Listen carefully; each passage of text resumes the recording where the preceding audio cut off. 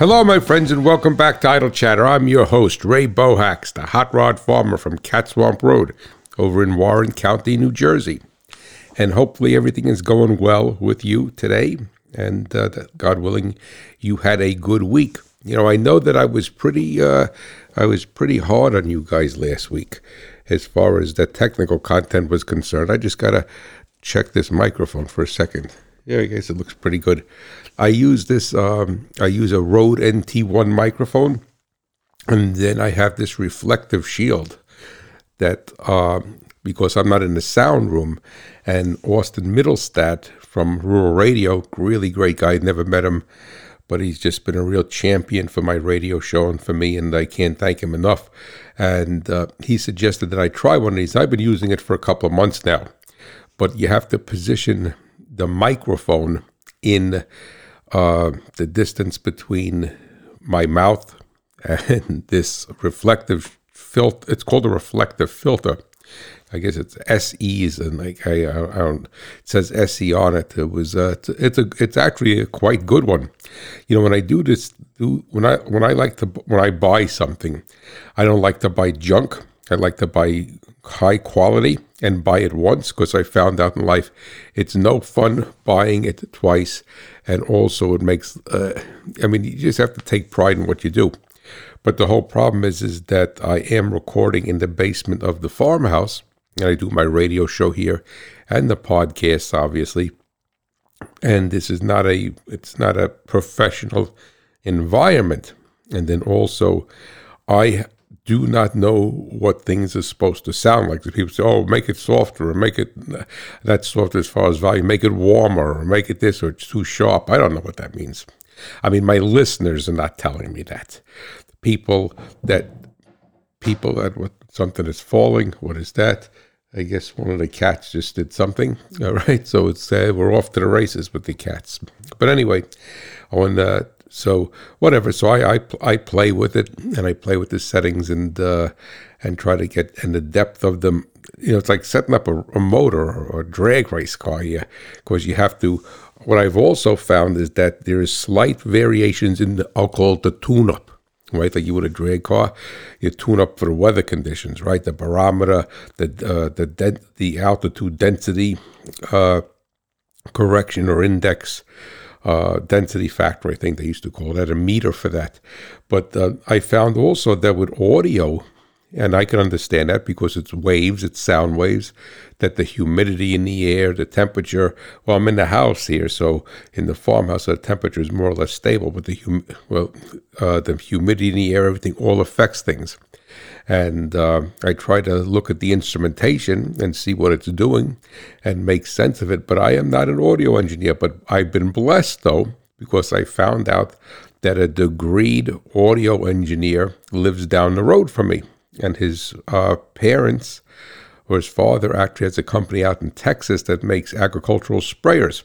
And he's getting involved with drones. So I'm hoping to have him on my radio show and talking about drone technology and what have you. And I said to him, well, I'll make a deal with you. You listen to you come and set up or tune up all my equipment settings. Because if I could get that tuned up by somebody who knows how to tune it, right, then it's not going to vary much. So that is what I am hoping to do, because I want my sound quality to be the best that it could possibly be. And I'll tell you one thing, from what I've learned, and people who are professionals tell me, sound will drive you crazy. So I have seen that. I've seen that many times. But what I'm going to do today is as I started to say, I'm going to take it a little bit easy on you, because last week's show about flame speed and about burn speed and all of those things that are happening inside an engine was, I'll say, was quite heavy. That was a heavy hitting topic. It's not your casual listen. And so I think today we'll just make it an easy show. And what I'm going to do, and hopefully you enjoy it, because I know that everybody could not have attended it. It almost seems like everybody was there, and that is the National Farm Machinery Show in Kentucky that I went to last week. And I'll tell you about my journey there, my impressions of it, what I saw, a lot of interesting things. So it's going to be like two farmers, talking at the cafe, at the coffee shop, having a cup of coffee, having breakfast. Say, hey, Hot Rod, how was your show? Tell me all about it. How was your trip? So that is what I hope to do today, and God willing, you enjoy it. And then you could share with me at one particular point your journeys and your shows and different things that you have gone to. But by the time you listen to this, both Samuel and Hank will have gone to the doctor and have been neutered. So let's see, Tuesday this week, I think it's the 21st, is their appointment. They had their pre-ops a couple of weeks ago, and Samuel he got that conjunctivitis in his eye, and he had some kind of skin rash. And at Dr. House, Dr. House is a lady doctor, and not Dr. House on TV. I wouldn't bring anybody to him, though I used to enjoy the show, is that she gave him an injection of an antibiotic, and that seems to be clearing him up. But the conjunctivitis, we were not able to give him his eye drops, and he just didn't want it. And then I'd take the bottle out to give him the eye drops, and he would just, he wouldn't want anything to do with it. And I wasn't going to force him to and torture him with it, but we tried. I tried by myself. My wife and I tried. Charlotte and I tried, and it just wasn't. I think twice we got 1.5 drops, and I think one drop went right on his fur. So I'm not laughing, but by God's grace, I've been praying for his eye, and his eye is getting better slowly without the medication. And then, so he has that, and then Hank, whose actual name is Hanael, because we had thought that he was a girl, and we would call him Hannah when he was a kitten. Well, he still is a kitten, but call him Hannah. And of course, Samuel is, if you in the scriptures, Samuel is the child of Hannah. And so we wouldn't call him, but then we found out he was a boy, and then I looked in the Bible, and then the male of Hannah is Hanael, and Hanael was actually one of the 12 men that God instructed Moses to choose to be the leader of one of the tribes of Israel. So we call him Hank for short, and make it easier. So he got into a fight with some, I don't know if it was a raccoon. The bites look pretty big, but he's doing well. I mean, everything is healing nicely. It's nice and clean and dry. It doesn't look red, but hey, that's what you live on the farm. You live out in the country. This is what happens. So they'll be going to the doctor. I'll have them check out Hank's leg, and then also Hank had worms. So, but we were not successful even with that pill gun. So I'm going to ask the doctor to give him the pills and what have you. So God willing, everything works out well. And then I hopefully, God willing, will be going to the New York Auto Show, New York Farm Show up in Syracuse, New York this week. And it starts on Thursday. I think it's Thursday, Friday, and Saturday. I will probably try to go Thursday. I was originally planning on going there. I've been to that show a number of times. It's quite a nice show. I mean, it's not the National Farm Machinery Show, but it's quite a nice show. And it's quite large. And it's about 3.5 to 4 hours from the farm here. So it's a decent ride. It's not a terrible ride, but it's a decent ride. So I have to leave here about by 5 o'clock, 5:30 in the morning. And that'll put me there just about 9 o'clock in the morning. And then what I always have done, and I've been to it a number of times, is I would go there, I'd walk around for 3 or 4 or 5 hours, look at what I can, and then get in the car and come back home. And then I always said to Charlotte, well, it's a pretty good show. I'm going to plan one year to go up there and get a hotel. There's a Hampton Inn not far away, according to the Hampton Inn people. And excuse me, and then stay overnight and work it out and then come home. So, because basically, in essence, you're driving 8 hours for 4 hours at a show. But, excuse me, that's what happens when you farm in New Jersey. I'm going to have to just clear my throat here for a second. I'm going to kill a mic.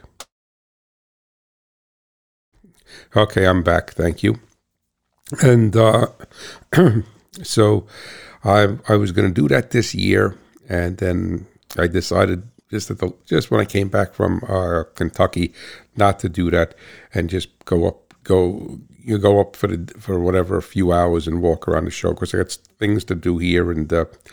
And the weather is, Syracuse, it's supposed to be 50 degrees here and raining. Well, Syracuse is supposed to be 33 degrees and ice and snow winter mix. And if you go up, if anybody is familiar with that route, you go up I-80, I go up I-81 right into Syracuse. And the fairgrounds is right there. It's beautiful. I mean, you have to be a blind man to miss it. You get right off the highway, and it's literally right there. You pull right into the parking lot. So it's beautiful for that, because sometimes you go to these places and they're off the beaten path, and they're not that easy to get to, like the York County Fairgrounds in Pennsylvania. It's just burdensome to get there, and there's no signs how to get back to Interstate 83 in Pennsylvania over there in York Fairgrounds. And then if you leave at the wrong time coming out of the parking lot, the police put you out a different exit than you came in. So what I like to do is come in one way, park near that exit, leave before everybody, and go out that way, so I know how to get back to the highway. But in a New York farm show, there's no problem with that whatsoever. So you end up driving 8 hours for 4 hours, or 3 hours, 4 hours at a show. But that is life, right? So hopefully, God willing, I will be there, and hopefully everything will work out with the boys going to the doctor, and they'll get microchipped and everything else that they need to have done. So what I basically did is I know I'll forget things, because that's just the nature of the beast, but I made a scribble list. I made a note list here of what I would hope to talk to you about and tell you about today. So I'm going to reference that, and it's in no particular order. All right, so it's as I kept things popping into my mind, so it's in no particular order. But the first thing that I need to address, and it's terrible, is that train wreck and fire in East Palestine, Ohio. I was not in that area the way I went across Ohio, so I didn't see or sense any of the smoke or smell anything. I guess there's an acidic smell in the air. But some people are calling that Chernobyl 2.0, and terrible. And we need to keep those people and those animals there. I heard it's hard to really know what's going on in the world today, because they say it's the communication age, but it's the miscommunication age. It's what they want you to tell you. And I've heard in non-mainstream media that there's a lot of cows that are dying, which I could certainly understand that. And I pray that if that is the case, that their death is merciful, that the Lord is merciful to them. And there's a lot of people that are sick people. It's just a nightmare. It's a nightmare, and they're making, I don't know. But then subsequently, from what I understand, is that there's been another number of chemical train wrecks within a short period of time. I think one outside of Detroit, I think one in Arizona, one up in Canada. So to my way of thinking, there is something going on here beyond what meets the eye, and I will leave it at that. And we just need to pray for this country. We need to pray for America, and through all of these past couple of years, the Lord has put in my heart 2 Chronicles 7:14, which is a conditional prayer. If my people pray, then and turn from their wicked ways, then I will hear them in heaven and heal their land. And that's a condensed version of that prayer. And we really need to pray for this nation with these balloons, and you can't tell what is going on anymore. But let's get to some positive things here. I had a wonderfully blessed trip going back and forth to Kentucky. It's just shy of 2,000 miles round trip, and I left on Monday morning, the 13th, before Valentine's Day, and was not home for Valentine's Day, and had a wonderful weather. Was beautiful the whole time. Did hit a little bit of snow squalls and stuff coming home, but nothing major whatsoever. So I stopped in Tiffin, Ohio, going out there at the Hampton Inn, and stayed there. And then I got up the next morning, and I went down to Louisville, and I stayed at the Hampton, which is northeast Louisville, right across from the Ford assembly plant. The same thing I did last year, and that's the Ford Louisville plant. And then I saw a whole bunch of the brand new, redesigned to a certain extent. All right, Super Duties. So they were going out there. They're riding around all over there. I shouldn't say they're riding around all over, but there was a caravan. I would say probably about 12 or 15 or maybe more, all different colors, all different body styles, leaving the plant and doing a ride and drive and quality assurance test. And Ford is famous for that, very famous for that. And I'm sure other automakers do it also, but I know Ford is very famous for it, that they'll go out, put 20, 30 miles on, and they'll usually go in unison. They'll go in a bunch of them in like a caravan and go out and road test the vehicles, and they have walkie-talkies that they communicate between one another, and they have a set test route. So I saw a whole bunch of those going out on a run. And then they also, the plant is quite large because they build the Super Duties, they build the Lincoln Navigators there, and I believe they built the Navigators and the Expeditions there, and then the other part of the plant, they build the Ford Escapes. So I saw the new Escape also. I saw a number of those running around on the road as far as quality assurance tests. I saw the new Escape ST, and I guess I like the body style. I mean, it's really not that much difference.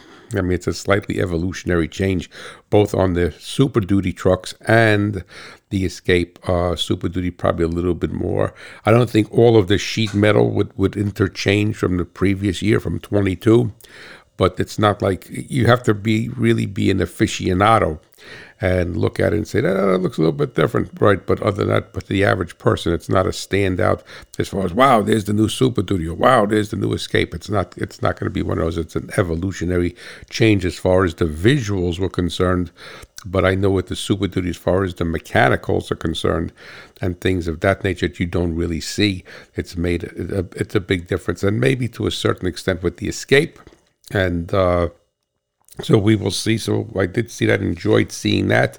Did not have anybody that I saw at the hotel that was from Ford. Of course, usually when the engineers or somebody comes there from Michigan, they're driving an EMMA-plated vehicle, and a Michigan EMMA plates, and that would mean manufacturer's plates. So Michigan and a number of other states, New Jersey has it. I know Kentucky, a lot of states have it.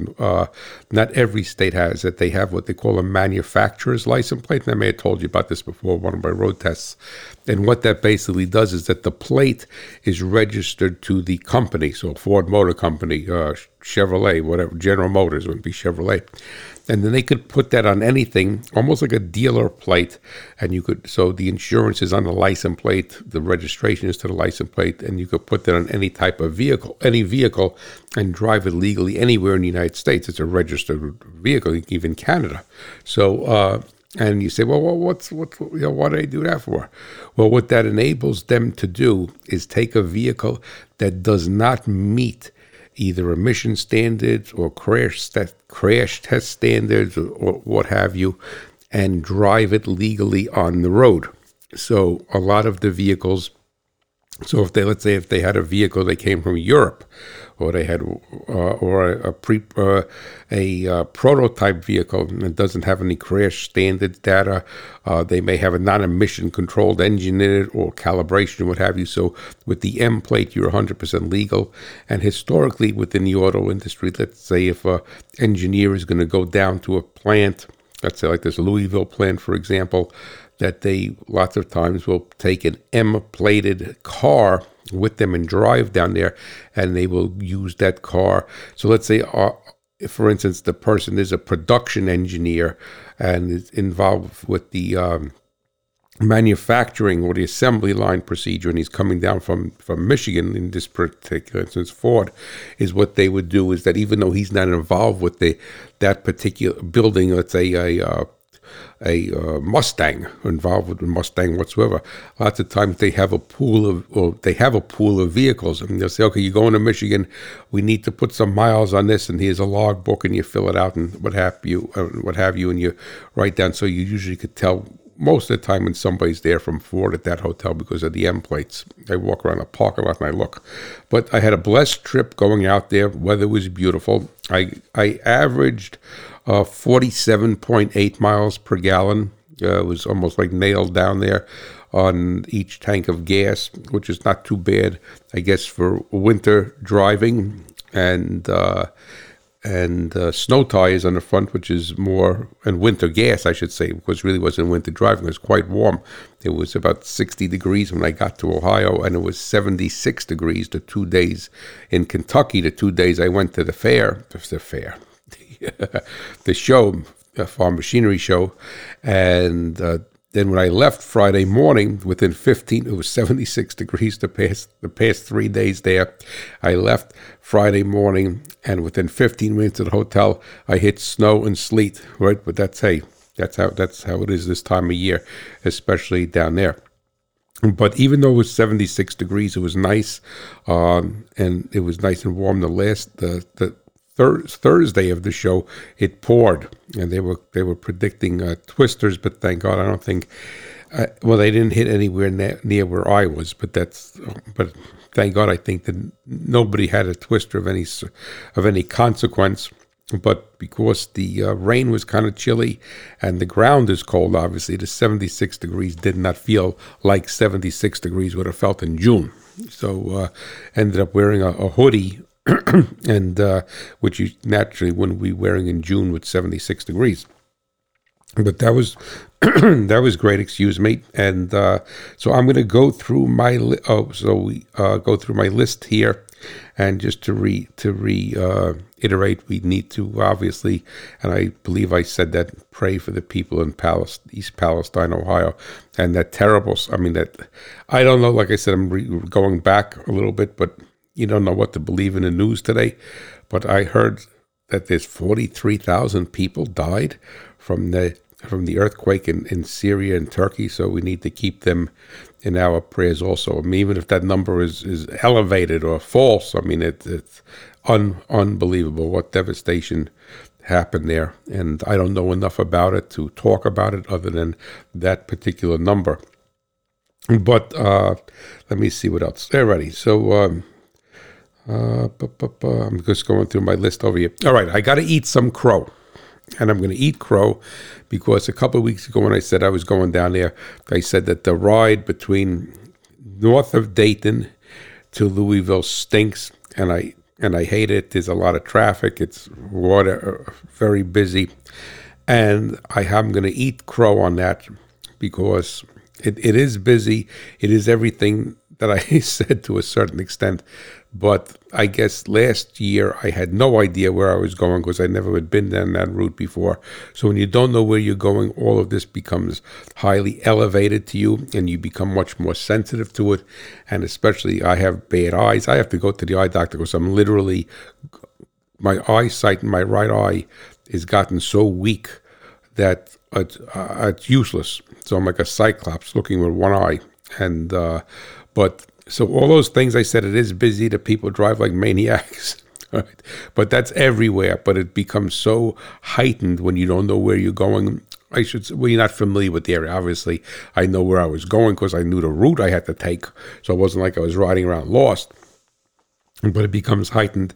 And the weather was better this time going down. There was no rain or anything, and maybe I hit it an hour or two earlier, or whatever. But I mean, it's busy, but it's not as terrible as I had just was telling you. I mean, it's busy. It's that whole route is busy. The roads are very good as far as no potholes are concerned, what have you. So the road structure is very good, and but it's not as terrible as I had remembered it being because I was quasi familiar with it. And but it is what it is. But that whole area from Dayton down to Louisville, because it's Cincinnati, Dayton, and 20 miles later is Cincinnati. Then you cross into Kentucky, and for 71 and 75 for the same route there. And then some people going to Lexington, some people going to Louisville. So it is quite busy. And but hey, what are you going to do? But then every place is busy today, sadly, unless you live somewhere out on a farm or ranch. It's busy, and it's just a different world. So I'm eating crow on that.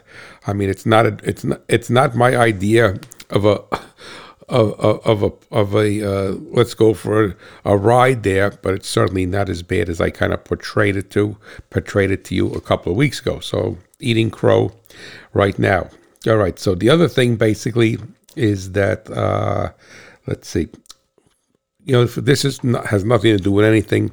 But anybody who's traveled, and since this COVID, this whole idea that they don't want to clean the room between your stays. So, I mean, a multiple night stay person gets a hosing, in my opinion, because you're paying the same rate for the 3 nights, right? I mean, they're giving you, multiple nights, we'll give you a discount. You're paying the same rate a night, whatever it is, $150 a night. And then these were all Hilton properties that I stayed at.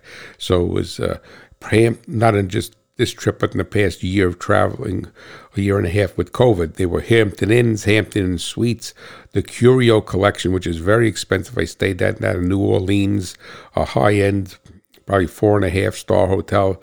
And then on this trip, and so all Hilton properties. And they have this thing where they tell you, well, in the Hamptons they have a sticker on the side of the mirror that if you want room service, you tell them you want room service, and they'll come and service your room. Or if not, they're not going to do anything while you're there. Or after 5 nights, they're going to service it. I mean, that's crazy. So anyway, and they tell you have to tell them 24 hours in advance.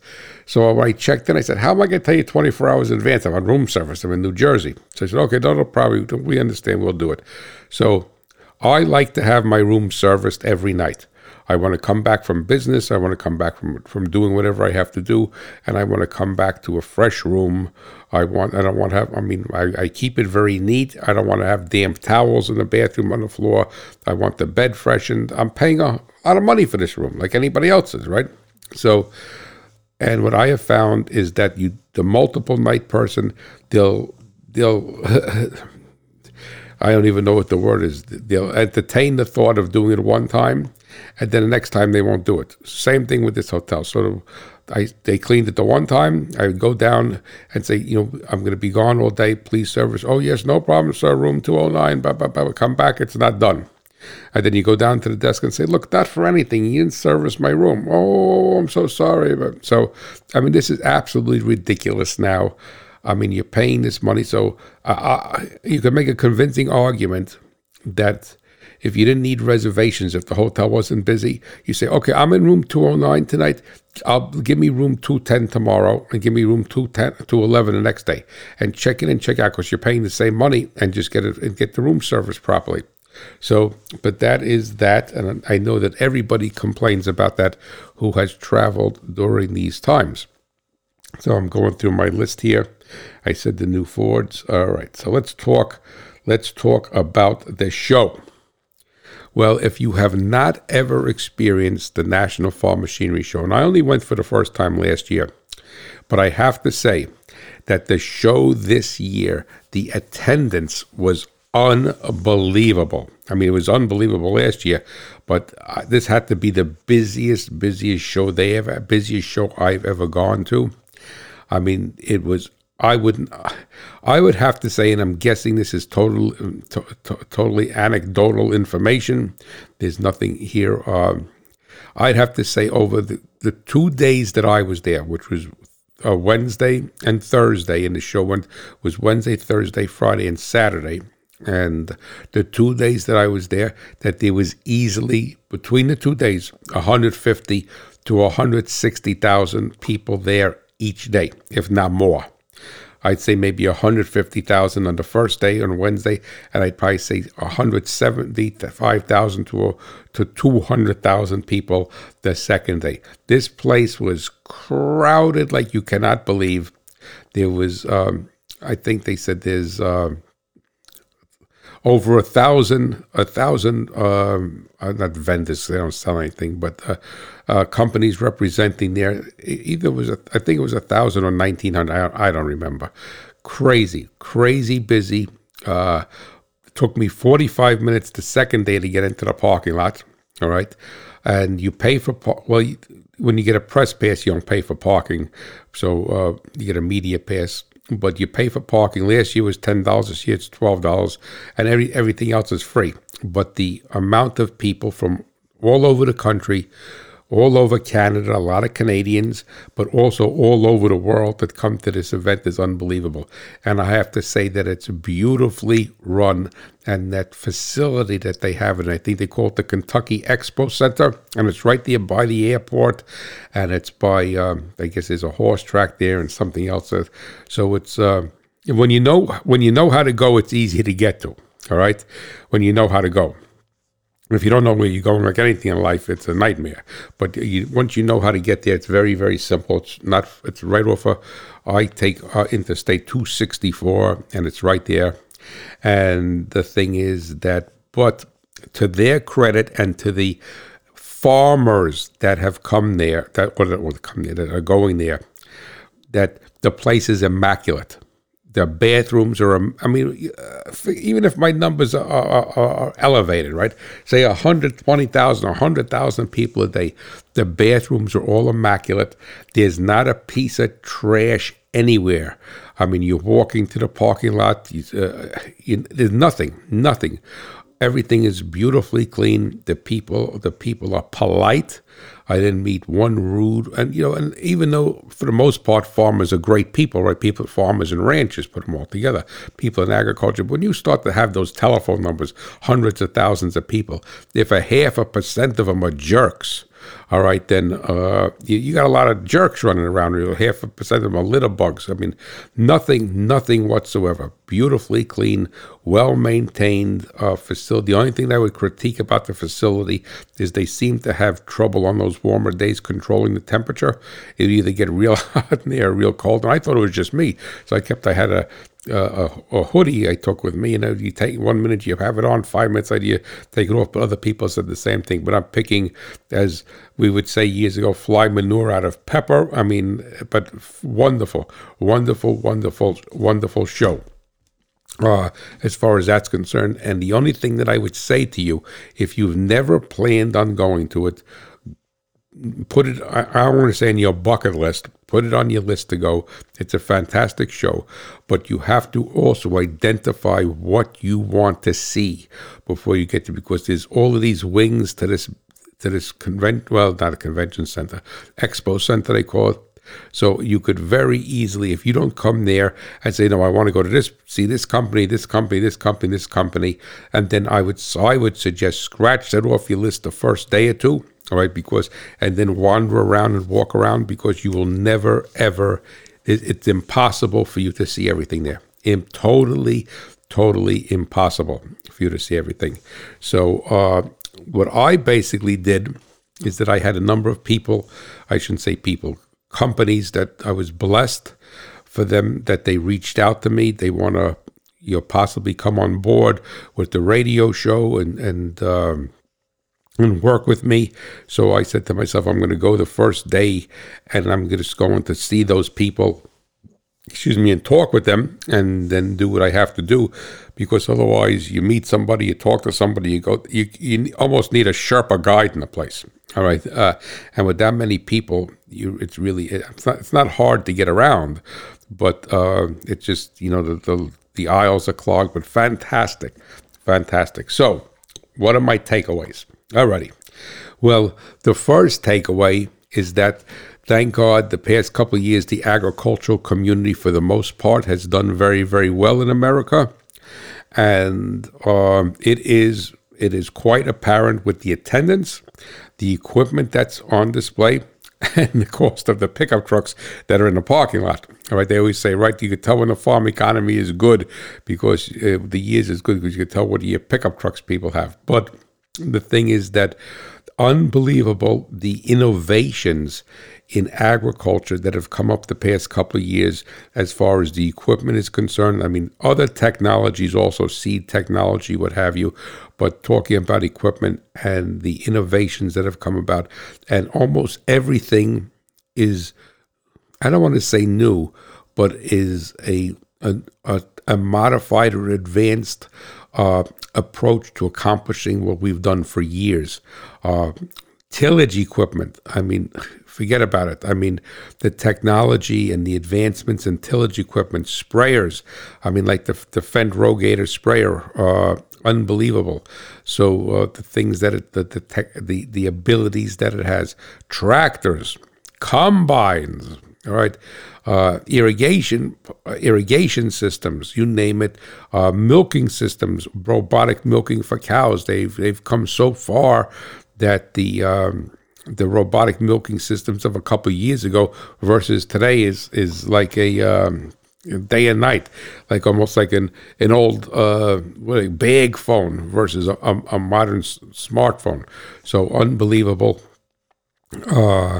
of the investment of these companies in agriculture, and also the acceptance of the agricultural community in embracing these new concepts, all right, and these new innovations. So, like I say, fantastic, and but what did disappoint me though, and then like I said, I'm jumping around, is that with all these advancements and all of these this just state of the art throughout the industries, no matter what sector of the agricultural industry you look at, the advancements are just like a moonshot, unbelievable.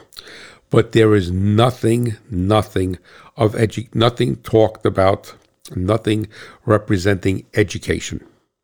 And I'm not talking about education of going to school and getting a master's degree or something, but there is a total void as far as any company talking about education. There's nobody there. I don't even believe that there was a school represented there that teaches mechanical things, what have you. And I personally see this being a big problem, because on one hand, we're bringing all these advancements to the industry. They're using all these different terms, all these different logics and what have you. And the fact is that there's not, and they're just forgetting about education. And they're just like showing, this would be akin to like showing somebody in the 1950s, all right, a laptop computer. And maybe that is a poor analogy, but where is the conduit? Where's the segue between that? And I could just see this being a mounting and accelerating problem in agriculture. And I'm not tooting my own horn by no means. That's why I started this podcast. That's why I started my website, and that's why I was blessed with the radio show. That I didn't start that. As I told you many times, Sirius Rural Radio came to me. All right, but the fact of the matter is, I think that as an industry, we are headed for a train wreck. And it's not going to be a yield train wreck. It's not going to be a production train wreck. It's going to be a mechanization train wreck, because there's no foundation. There's nothing being laid to educate and I don't care what age. People talk about and you get. I don't consider myself a broadcaster or a journalist or whatever you want to call it, all right? Even though I have like 3,500 published articles, I don't consider myself a journalist, because I tell you, 99% of the journalists are jerks, all right? They're just pompous idiots, and I'd say the same thing is happening. The same thing is, saw that movie. I've watched that movie before, and the same thing is with journalists, and the same thing also to a certain extent. I'm not painting everybody with the same brush, but you get these broadcasters and these podcasters, and for the most part, they just go offer talking points, and they have a script. And if you've listened to me, and I'm not holding myself as a gold standard by no means, I have no script. I have no script. I don't even know what I'm going to. I know kind of what I want to talk about, but I listen to my show afterwards. Oh wow, that's what I said. Wow. But anyway, and the people, for the most part, I'm not painting everybody with the same brush.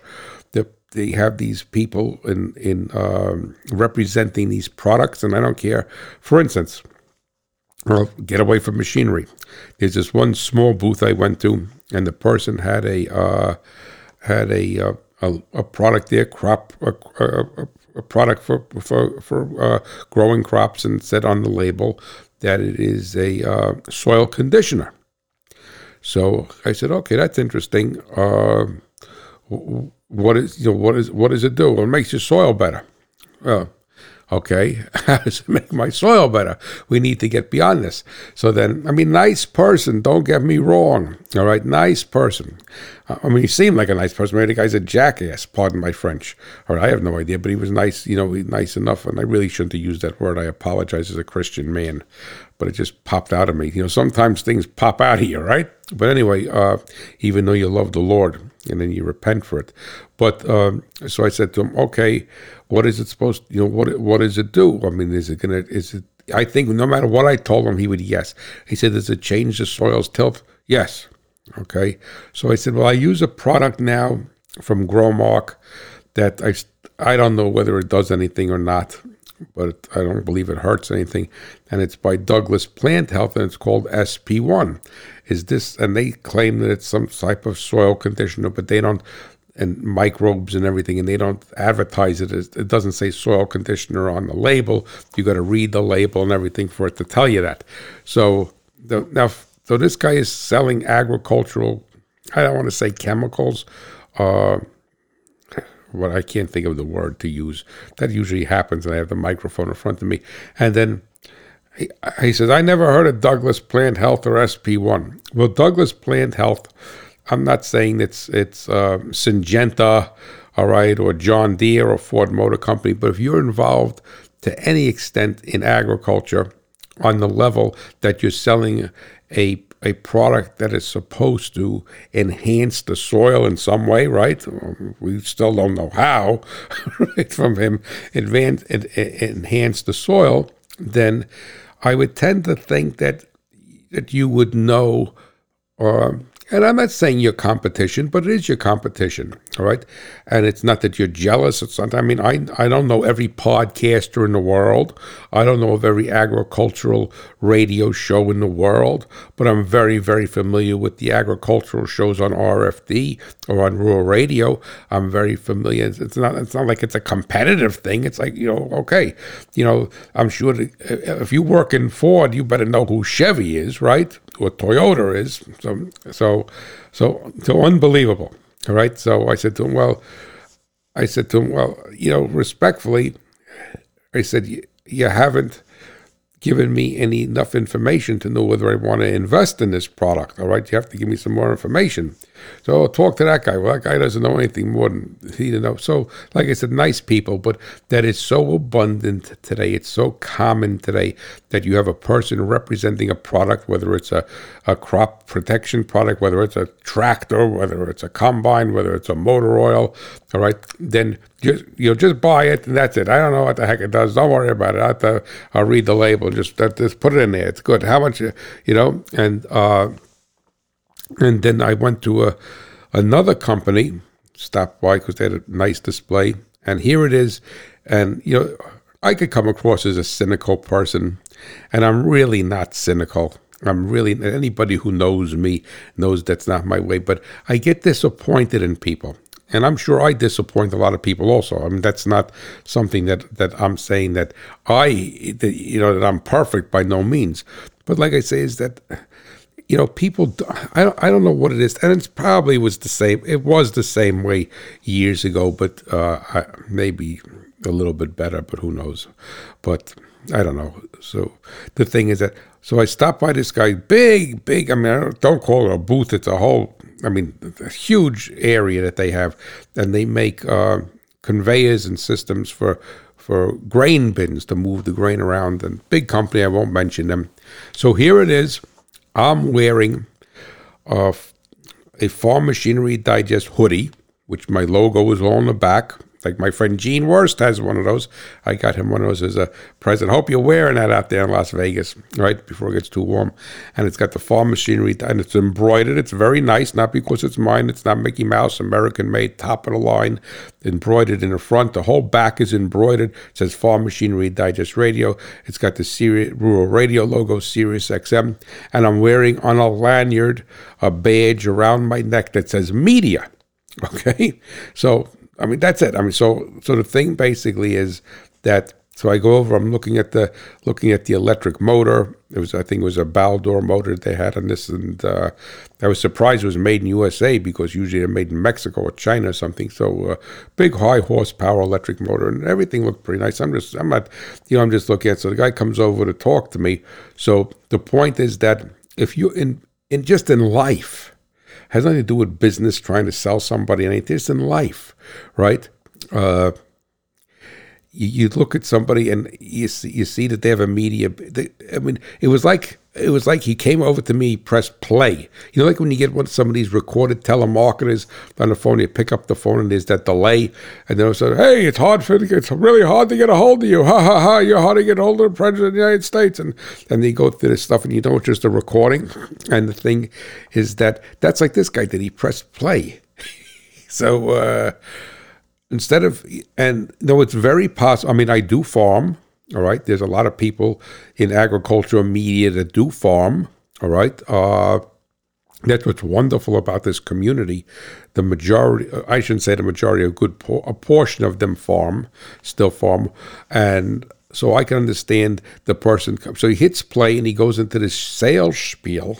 That's the East Coast word, a spiel, sales talk about trying to sell me this thing. All right. God knows what it costs. I mean, so I can understand. So the proper way to do it would be to come and say, "Hi, geez, I'm not, Farm Machinery Digest Radio. What is that, a radio show? I'm not looking for somebody to whatever, to compliment me or whatever, but say, well, geez, what is that, right? And say it's a radio show. Oh, geez, and where are you from? All right." That's what the proper thing say. Oh, I'm from New Jersey. Oh, do you farm also? And I would say, yes, I raise sweet corn. I can't use a grain bin and a grain bin dryer. So the thing, but just like press play, he didn't know anything, didn't recognize anything about me. There was like a telemarketer doing a robocall, and you'd be surprised. And this is not a knock on the Kentucky the Farm Machinery show there. You go to the New York State Farm Show. You go to the Pennsylvania Farm Show. You go to Commodity Classic, which is supposed to be the premier, right, thing, which I'm not going to this year.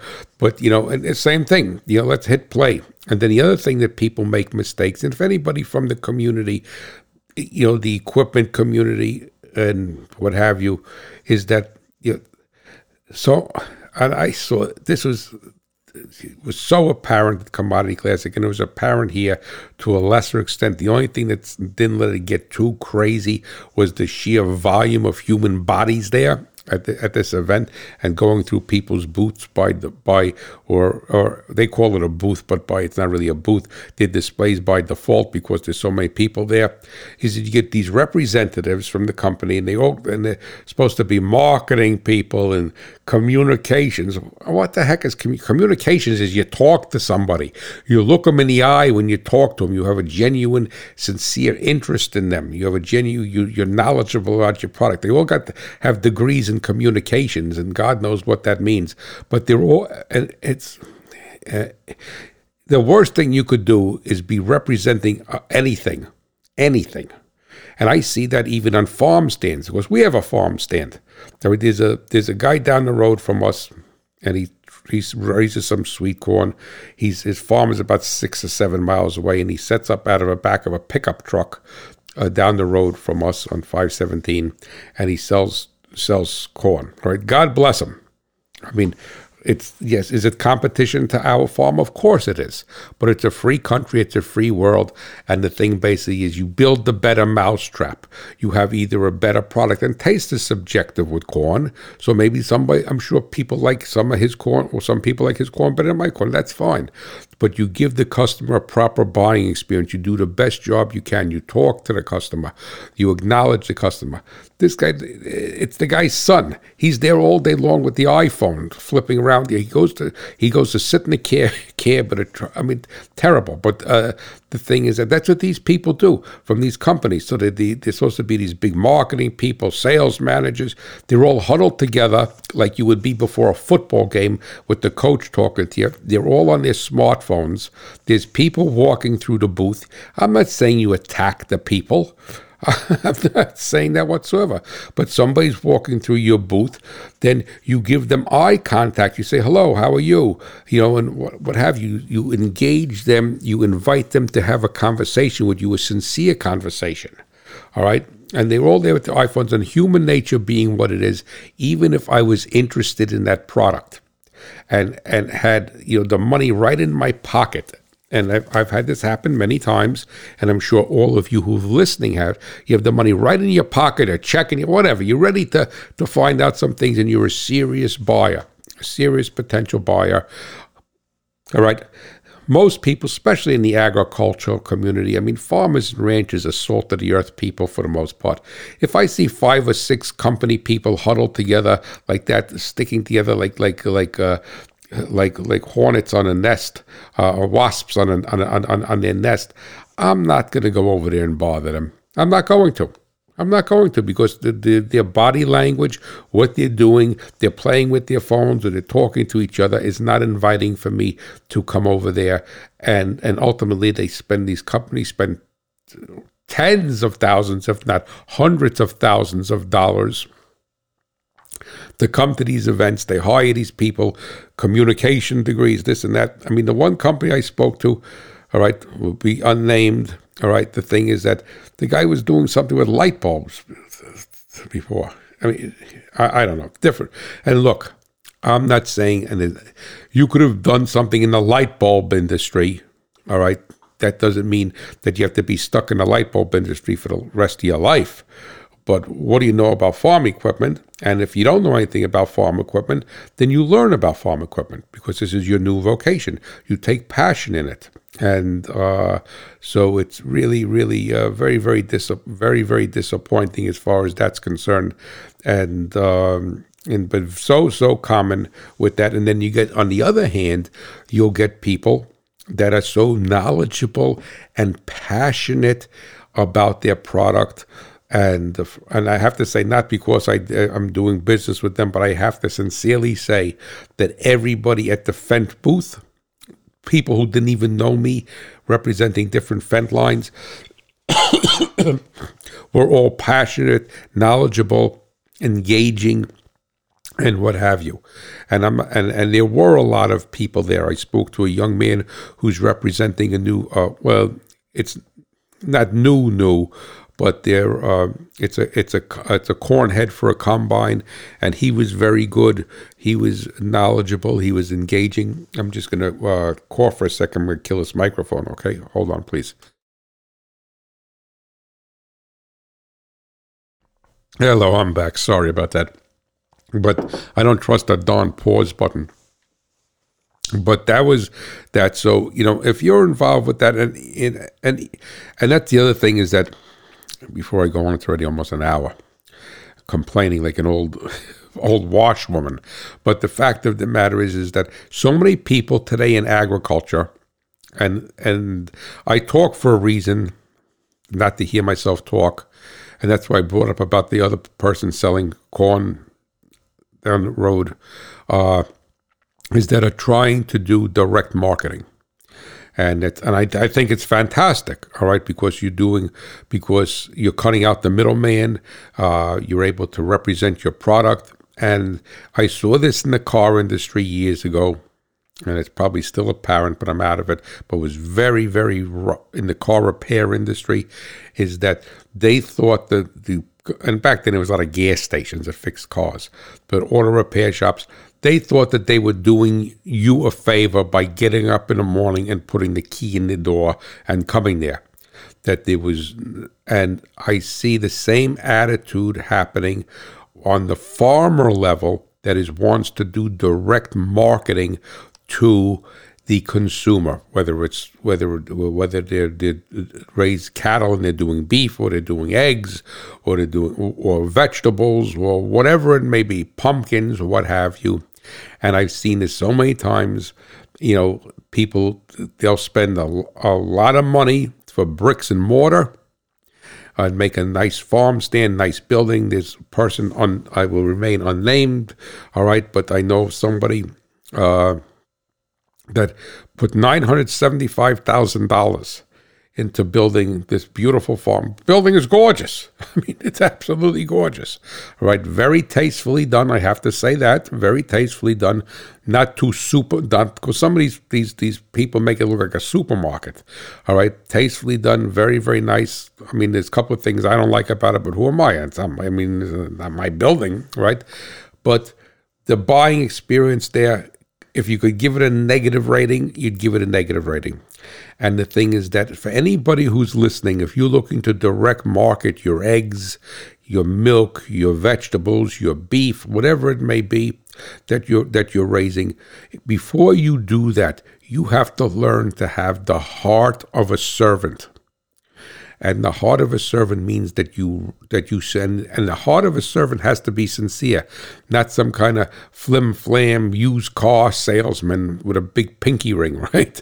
So the thing is that and just telling people or being, oh, you look so beautiful today, right? The woman's 90 years old with, all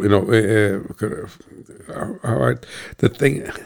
You know what I'm saying? Maybe I'm giving a poor example, but you have to have a heart of a servant. You have to truly recognize that anybody who stops at your stand or comes to your booth at a farm show or your dealership or whatever it may be, is that today it's a very competitive world. There's a zillion of everything. You're a doctor, there's a zillion doctors, all right? You're a lawyer, because I know I have lawyers listening, there's a zillion lawyers, right? You're a dealership, there's a zillion dealerships. There's no one has a lock on anything today. And which is good for the consumer because it gives them a lot of choice. But the fact of the matter is that you need to sincerely, and I'm repeating again, have the heart of a servant. And you have to recognize that those people, all right, whoever comes to you, whether they consummate a sale or not, but they come to you, and specifically if a sale is consummated, that they have ridden by, or in a show like this, walked by a lot of your competitors, and for whatever reason have chosen to come and talk to you. Now, maybe they came and talked to you because they're investigating buying something. I understand that, fine. All right. But the thing is that then you have to honor whatever time they give you to. And I'm not saying that the customer is always right. I mean, you get jerks sometimes, but the majority of people, if they're coming, and that's how I feel with everything, is that within 5 miles of our corn, I think there's 5 or 6 different farms that are selling sweet corn. All right, yes, it's sweet corn. Is it the same sweet corn that we raise? No, it's not. Well, I don't raise the same sweet corn he does also. All right, so so whatever. I'm not saying that mine is better than his, but so if somebody is coming and they're driving by 4 or 5 other farm stands, or one other farm stand, or one other gas station, or whatever it may be, and their motive is to come to you for whatever reason, you have to honor that. All right, you have to honor that, and you have to have the heart of a servant. You don't act like you're doing the person a favor because you came and it came to this show and standing at a booth because you work for XYZ company. And you have to be knowledgeable, you have to be sincere, and you have to want to be able and show an interest in that person sincerely. Right, and I keep repeating that word because today the world is full of phony balonies, And every business is full of phony balonies. And if you are thinking about having a direct-to-market business from your farm, whatever it may be, all right, or whatever it may be, and you're going to deal with the customer, then what I suggest for you to do is make a mental list in your mind of all of the bad buying experiences you had and how you were treated, all right, and then don't do that. But I'll tell you one thing, everybody does not have the ability to have the heart of a servant. They don't. All right, I'm not saying they're a bad person, but they should be someplace, locked away someplace, and either running a tractor or milking the cows or shipping stuff out of the shipping, whatever it may be. They should not be in the public eye because they do not know how to interact with the public, and they don't have the proper thought process and sincerity that is required to do that. And I've seen that time and time again. But let me continue on because I'm already an hour. And let me see what else. But was very, very, very excellent show. I met a guy at the 360, I think 360 Yield Center, and that's Greg Sauter. And he invented precision planting and the precision planting meters and the Delta Force, and he did all that. And he's a farmer and still a dairy farmer, and he's a very, very forward-thinking individual. And I have precision planting meters on my corn planter, and I wandered in his booth. He was giving a presentation, and I never met him before. And even though I have some of his products on my farm, but after the presentation, and I saw during the presentation, he was looking at me, and then I was very, very honored, I'm saying this humbly, to find out that he listens to my show on radio. So I had a nice conversation with Greg Sauter from 360, I think it's called 360 Yield now. He started precision planting. He ended up selling it to Monsanto. And then Monsanto had it, and then when they got bought out by whoever bought them out anymore, I don't remember, Bayer, I think it was. All right, they ended up selling they ended up selling precision planting to John Deere. And then what happened was that with that some government thing was coming after John Deere, like they came after General Motors in the 70s saying they were too big. So they ended up spinning off precision planting because they had have it too long.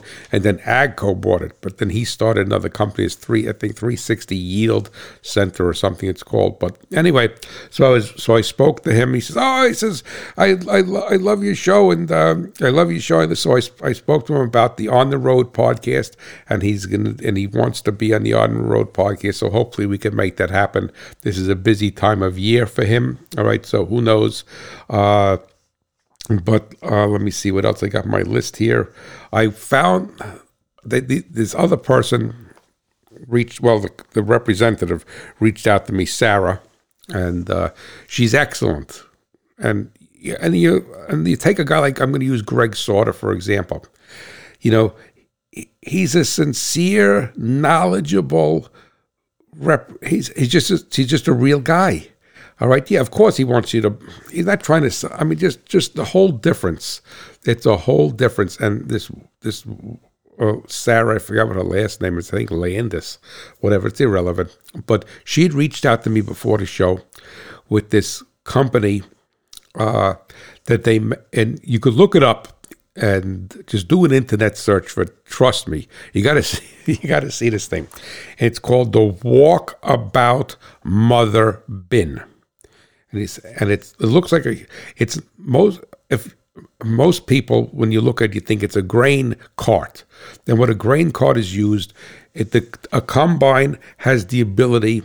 Has a hopper and has the ability to harvest the corn, the small grains, whatever it may be, and it stores it in there. And then you would offload that into a grain cart, and a big operation would have the combine still harvesting, and it has an auger, and the auger would be unloading the the harvest crop from the combine and putting it in a grain cart, which is pulled by a tractor, and then the grain cart would pull away and either dump it into a semi or bring it to whatever, the grain, whatever it may be. You may have an on-farm grain storage, what have you. So what had happened was that I was contacted by the representative, Sarah, and she's the polar opposite of everything I complained about. And this is a concept. This thing is huge. I think it's 54 or 58 feet long. It's got 7 axles, 14 wheels on it, 3 axles steer, but it's not a grain cart. When you look at it, you think it's a grain cart. And it's a concept that was founded in Australia about 30 years ago, and its actual proper name is Mother Bin. That's what they call it. So what basically happens is now, a bushel of corn weighs 56 pounds. So just figure without the grain, without the mother bin, what this thing weighs with 4,000 bushels of 4,000 times 56 plus that. So, all right, how heavy this thing is. So the concept is, it was developed in Australia about 30 years ago because they were running into labor shortages, equipment shortages, everything. So it's for harvest efficiency. So what you do is you have the combine running across the field. The grain cart is taking the grain from the combine, whatever the crop may be. And this mother bin is now parked at the edge of the field or on the side of the road. And the grain cart, the tractor with the grain cart, dumps the product, the crop, into the mother bin. And then it's an intermediate staging area, 4,000 bushels. And then the semi comes, and the mother bin has its own auger on it. And then the semi comes, or the grain truck comes, whatever. Usually guys of this that would buy something like this have semis, and they'll come. So basically, in essence, you're not holding up the combine waiting for the semi. So if the semi broke down, he got caught in traffic. You have this 4,000 bushel intermediate bunching point for the grain to keep your combine going. So instead of buying more grain carts and more combines, all right, you're drastically increasing your efficiency, your harvest efficiency, by using this as a midpoint storage or bunching point. So I spent a lot of time with them. The owner of the company, Dave Head, is a very interesting man. He's originally from Australia. He lives in South Dakota. These walkabout mother bins are actually built up in North Dakota.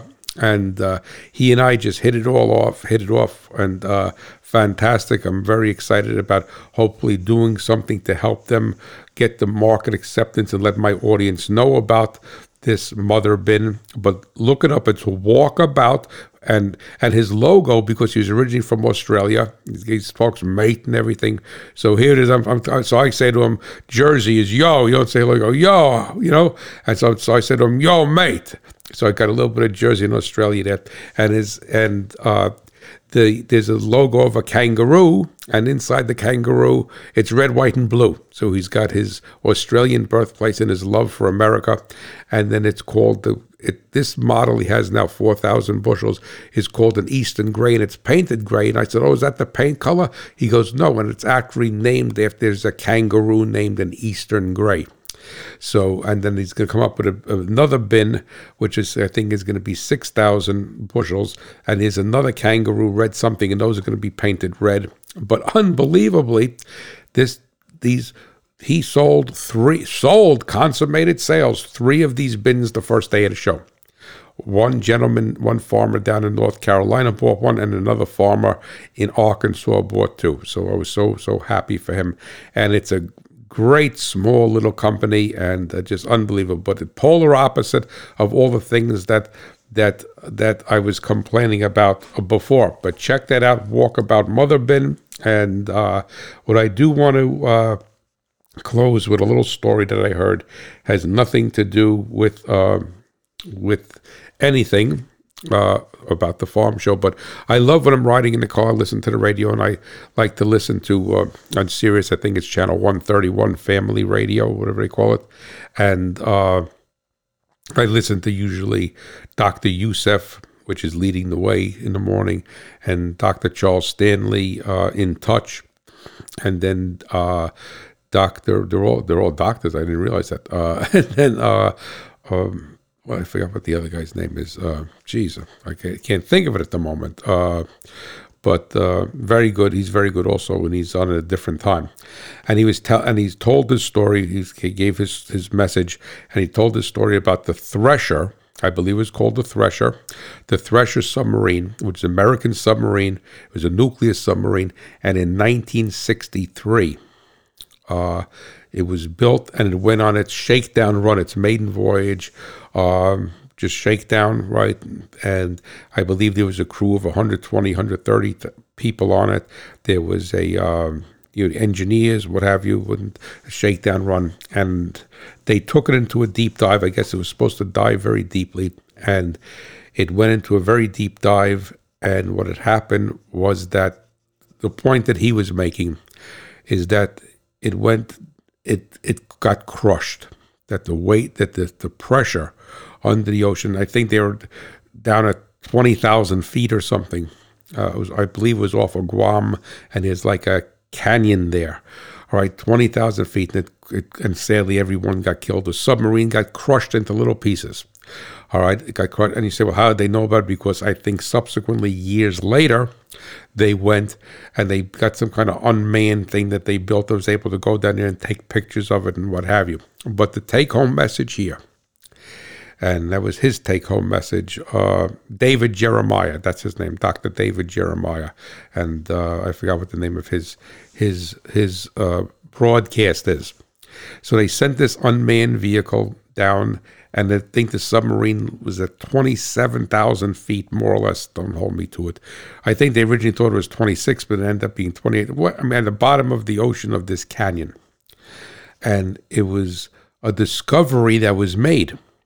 And because prior to then, and I don't know what year it was not if the submarine crashed in 63, it was not in 63 that they went down there. So I don't know when it was, how many years later. They knew where it sunk. It didn't crash, it sunk. But anyway, so they go down there with this unmanned thing. It's got lights, it's got cameras.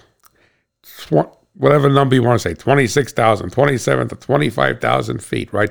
Crushed this submarine like a gorilla walking on a soda can, right? Crushed it, just imploded it, right?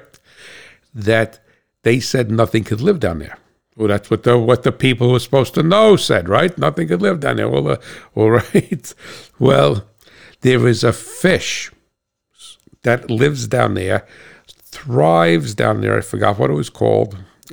Something snailfish, right? Thrives down there. Schools of them, and they're swimming all around. And this is this fantastic discovery. So from what I understand is that somehow at one particular point they actually got one of these fish, and they said, well, they wanted to study it. They said, well, what kind of skin does it have? How thick is it? What is it that it could? And the other thing which Dr. Jeremiah didn't say in the show is that if these fish are living down there and swimming all around by this sunken submarine, that means there has to be other things living down there because they got to eat. And if not down there, maybe a couple of thousand feet up higher, right? It's not going to come up to sea level to go eat and then go down 26,000 feet. So what basically happened is, I forgot what the actual number was, but they found out that the skin of this fish is so thin, I don't know, he said 0.5 millimeter or something, and they cannot understand how this fish can survive and thrive when what man made with the finest materials known to man, the finest engineers known, because United States is the finest, all right? I don't care what anybody thinks, that especially in 1963, we had the finest of the world. And how I actually, when I heard this, I actually started to cry in the car, to think how wonderful and how great our Lord is, that he can make a fish with his thin little skin that's living down at 25, 26, 27,000 feet, happy as a lark, prospering, growing, having schools of them. And it really is a humbling experience to think how wonderful our Lord is, that he's able to do this with this thin little skin, no armor plating, no anything. And obviously it's very sad that the people in the submarine died, but it just shows how the Lord used a terrible, terrible tragedy to his glory in revealing this fish that prior to the Thresher sinking, no one knew existed. So listen, I want to thank you so much for bearing with me today. I hope you enjoyed the show, learning my thoughts on it, for whatever that's worth, right? And we'll go back to a regular idle chatter next week. But I felt kind of guilty because it was kind of obscure what I was talking about last week, and I'm sure some of the people felt that it was obscure. But I want to take you to the next level. What I complained about the farm machinery show and every show, that this industry is not providing any education. All right. So I don't want to be part of that. And that's why I sometimes do these obscure shows, because I want to take as many who want to come along with me to a higher level of learning, a higher level of education, all right? And to use that higher level of, and lots of times it's just understanding a concept.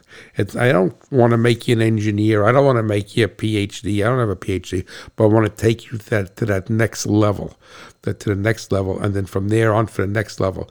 And those who listen to this show are of that ilk, that want to learn and want to take it next level, because, as I always say, is that the educated farmer is the most profitable. You don't have to be an expert on everything, but you have to have exposure to it and understand it. So I want to thank you so much, and you have a blessed day, and I will, God willing, catch you next week. And if you're up at the New York Farm Show, look for me, and please come and say hello, and I would love to shake your hand and know about you. Have a blessed day, and I'll catch you again. Bye-bye.